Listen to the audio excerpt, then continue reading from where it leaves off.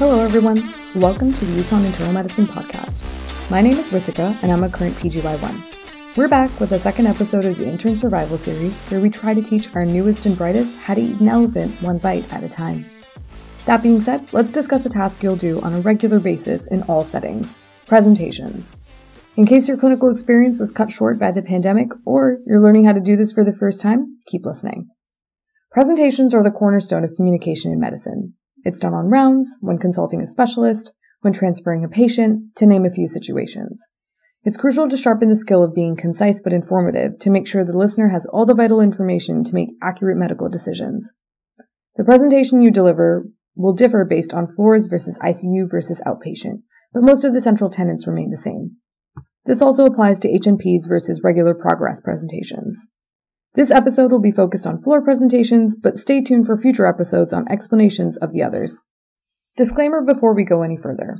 Certain attendings have specific preferences of their presentations. Use the information today as the foundation upon which you can tailor your presentations to their style. And as always, I'll provide examples at the end of the episode to solidify the main points. So let's begin. Most presentations are delivered in the SOAP format, which stands for Subjective, Objective, Assessment, and Plan. Subjective. This is the portion which encompasses the patient's experience. In an H&P, this will include their history of presenting illness, or HPI, and review of systems. As an aside, the HPI will contain the patient's chief complaint, details of their symptoms, such as OPQRST for concerns of pain, their associated symptoms, pertinent positives and negatives, and relevant social history, including occupation, functional status, support system, alcohol and tobacco consumption, or illicit drug use. In your daily progress presentations, this will include overnight events and any complaints or symptoms the patient is experiencing the morning of. Objective. This is the portion with all the data. What are their vitals, physical exam, labs, imaging, micro, etc. This section is what takes the most time when pre-charting in the morning.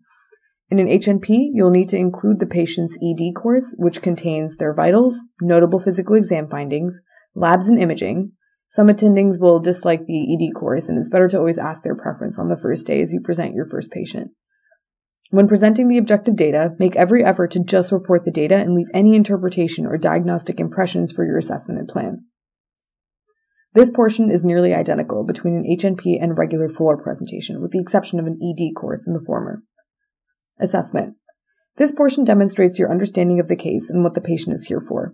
In medical school, we're taught that it needs to be a one-liner including the patient's reason for hospitalization, active issues, and complications. In reality, not many people present this at the beginning of the assessment section because it's broken into a more problem-based method later on, wherein you explain what evidence, such as the symptoms and objective, justify a certain diagnosis. Sometimes this is provided at the beginning of the presentation on rounds to remind everyone of the patient's active issues. But again, play it by ear and see what the attending and the rest of the team prefer. Plan. This is the natural follow-up to the assessment portion, wherein you list what will be done for the patient's multiple medical problems. On the floors, this is done problem-based as opposed to systems-based, but more on that later. This section will include the patient's active hospital issues going from most active or relevant to the least, in addition to their chronic conditions you're managing inpatient, such as their diabetes or hypertension. This is also the part of the presentation where you get to explain your thought process behind the diagnosis, where you should also include differentials and cannot miss diagnoses. So without further ado, let's get into some examples of an HNP versus regular progress presentations. We'll start off with our HNP first.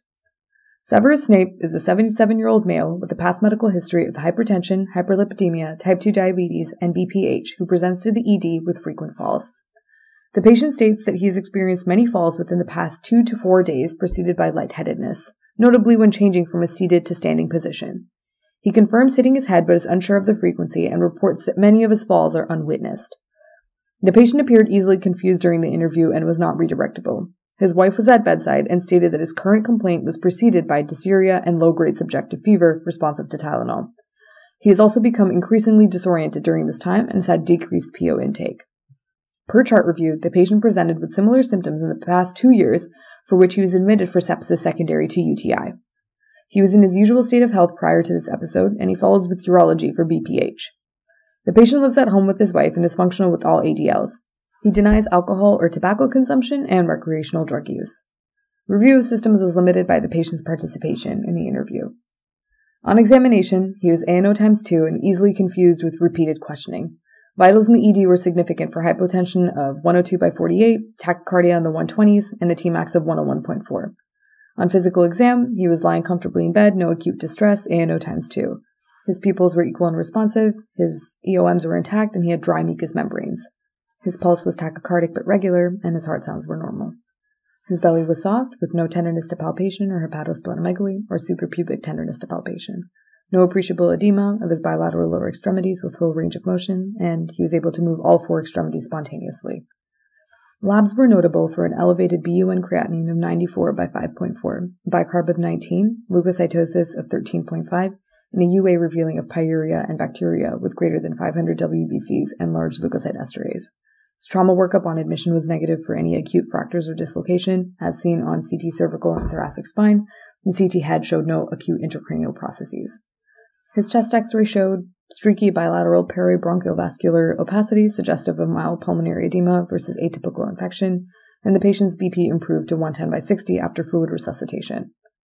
So for assessment and plan, this is a 77-year-old male with a history of hypertension, hyperlipidemia, type 2 diabetes, and BPH, who came to the ED after frequent falls and will be admitted to medicine for management of acute metabolic encephalopathy, SIRS or sepsis, and AKI. So for his sepsis secondary to UTI, the symptoms preceding his presentation were significant for dysuria and subjective fever. His lab showed leukocytosis with neutrophilic predominance, bacteria, and pyuria, and his vitals were notable for hypotension and tachycardia, which was fluid responsive. His chest X-ray showed potential source of an infection with streaky peribronchovascular opacities, but the patient denied any respiratory symptoms. His current presentation is likely secondary to a UTI, but other differentials will include post-obstructive UTI, pyelonephritis, obstructive nephrolithiasis, among others. Given this, we're going to require additional imaging to assess these conditions. So we'll start the patient on ceftriaxone, we'll follow up on a CT chest, abdomen, pelvis, and blood cultures, urine cultures, and sputum cultures. For his AKI and anagat metabolic acidosis, his baseline creatinine is 1.2, and he presented with an elevation to 5.4 and BUN of 94. His other labs were notable for a bicarb of 19, likely secondary to his uremic state. Thought right now that his AKI is prerenal in etiology in the setting of his fluid-responsive hypotension, but we'll assess for other causes such as obstructive nephropathy with imaging studies. And bladder scans thus far have showed no retention. So we'll start the patient on maintenance fluids of normal saline 100 mL per hour. We'll follow up a CK to rule out rhabdo. We'll check urine studies, monitor his daily BNP, monitor his urine output and Q6 bladder scans, and avoid nephrotoxic meds, renally dosed meds. And if his renal function doesn't improve with IVF, we can consult nephrology given the severity of his AKI. So for the patient's altered mental status and acute metabolic encephalopathy, as mentioned, his presenting symptoms were significant for recurrent falls, which was preceded by dysuria. He was found to be tachycardic, hypotensive with marked leukocytosis and uremia. CT head didn't show any acute findings and his trauma panel is negative, so it's likely that his current presentation is secondary to acute metabolic encephalopathy in the setting of uremia and sepsis secondary to UTI. So we'll follow up on an ABG for any signs of hypercarbia, hypoxia, or any other acid-based disorders. We'll follow up on a UTOX and continue to watch his mental status and treat the 2 driving issues such as the uremia and sepsis. So for the patient's diabetes, his most recent A1C was 8.9, and his home regimen includes metformin 1000 BID. So for the time, we'll hold his metformin secondary to his AKI, we'll put him on a low-intensity sliding scale and watch his finger sticks. For his hypertension, the patient's home meds include amlodipine 10 and lisinopril 20. We'll hold both of them in the setting of sepsis and his AKI. For hypolipidemia, we'll continue with the patient on his home atorvastatin, and for his BPH, we'll continue him on his home Flomax, monitoring his BPs closely. So now we'll move on to our progress presentations. Subjective. The patient remained disoriented last night, becoming agitated, eventually requiring restraints. He was ANO times 1 on my exam and would not cooperate and answer any of my questions. His physical exam remains largely unchanged from prior. His heart and lungs sound clear, his belly soft, there's no edema of his lower extremities, and his Foley is putting out dark orange-brown urine. His vitals were significant for a Tmax of 100.4, his BPs are in the low 1-teens by 60s, and his heart rates are in the low 100s. Labs this morning were significant for BUN creatinine of 105.6, bicarb of 18, and a leukocytosis of 14. His CT abdomen pelvis showed a 9 mm stone within the left distal ureter and mild hydronephrosis. And the patient's ABG, UTOX, and CK were within normal limits. So going to the assessment, this is our 77-year-old male admitted here for acute metabolic encephalopathy and AKI, likely secondary to obstructive uropathy.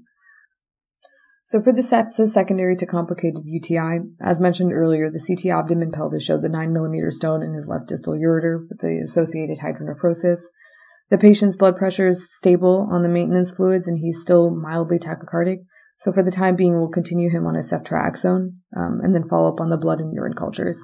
So for the patient's AKI and AGMA secondary to uremia, etiology of his AKI is likely postrenal given his obstructive nephrolithiasis as seen on the CT abdomen pelvis, and the resistant uremia and elevated creatinine of 5.6 despite adequate fluid resuscitation. So we'll continue the patient on their maintenance fluids and we'll consult urology for a left ureteral stent. So for the patient's altered mental status and acute metabolic encephalopathy, it's largely being driven by his uremia secondary to his obstructive uropathy and sepsis in the setting of complicated UTI. So we'll just continue to monitor his mental status, redirect as appropriate, and manage his sepsis and obstructive uropathy. Otherwise, we'll continue to hold the patient's metformin and antihypertensives in the setting of his sepsis and AKI, and we'll continue the patient on his home Flomax, especially given the findings on CT abdomen pelvis. So, onto some pearls. Keep subjective subjective. It's so common and easy to bring in labs and imaging into the subjective portion, but it detracts from the subjective nature of the history and contributes to anchoring. Similarly, keep objective objective. It becomes very tempting to interpret lab values and morph into an assessment and plan when reporting daily labs, but doing so will make the presentation disorganized and difficult to follow. It's best to wait until the end to tie everything together and interpret the findings in your assessment and plan. Your natural inclination will be to discuss the labs right after the vitals, but some attendings heavily prefer the physical exam before that, so play it by ear and see what works. Speaking of labs, here are 2 tips. For H&Ps, always know the patient's baseline values when presenting the ED findings. This is especially true for their creatinine if they're coming in with an AKI, or an H&H if they're coming in with a suspected GI bleed. Baselines are very important because they tell us exactly how far off the patient is from their usual state of health. When presenting labs during the progress presentations, try to mention the trend as you read out the values, such as the white count increased to 13.5 from 10.8 yesterday. Also, read the room. If there's a patient who's been on the team for many days, whom everyone knows, there's no need to mention that you didn't hear any rubs, gallops, or murmurs on the physical exam unless it's pertinent to their active issue. In the first couple of weeks, you'll likely overshare, but eventually, you'll feel confident keeping things brief. That said, always perform a comprehensive physical exam to make sure there's nothing to present. And finally, some attendings don't like problems to be grouped together, but rather discussed separately. So, for example, acute metabolic encephalopathy and the sepsis secondary to UTI, even though they're all interconnected. You'll get a feeling of what's best after you do it one time, but it's always okay to ask their preference as well. So just some parting advice. Remember that every time you're presenting, you're telling a story. The subjective symptoms and objective data come together to create a clinical constellation which is actionable. Sometimes patients are complicated, and it's difficult to get a clear picture of what you're managing in the beginning. But once the dust settles, you'll see how certain hospital courses pan out. A lot of medicine is pattern recognition, so with practice, you'll be able to detect relevant things to investigate and present based on the reason the patient's here. That's all I have for you today. Stay curious, and until next time.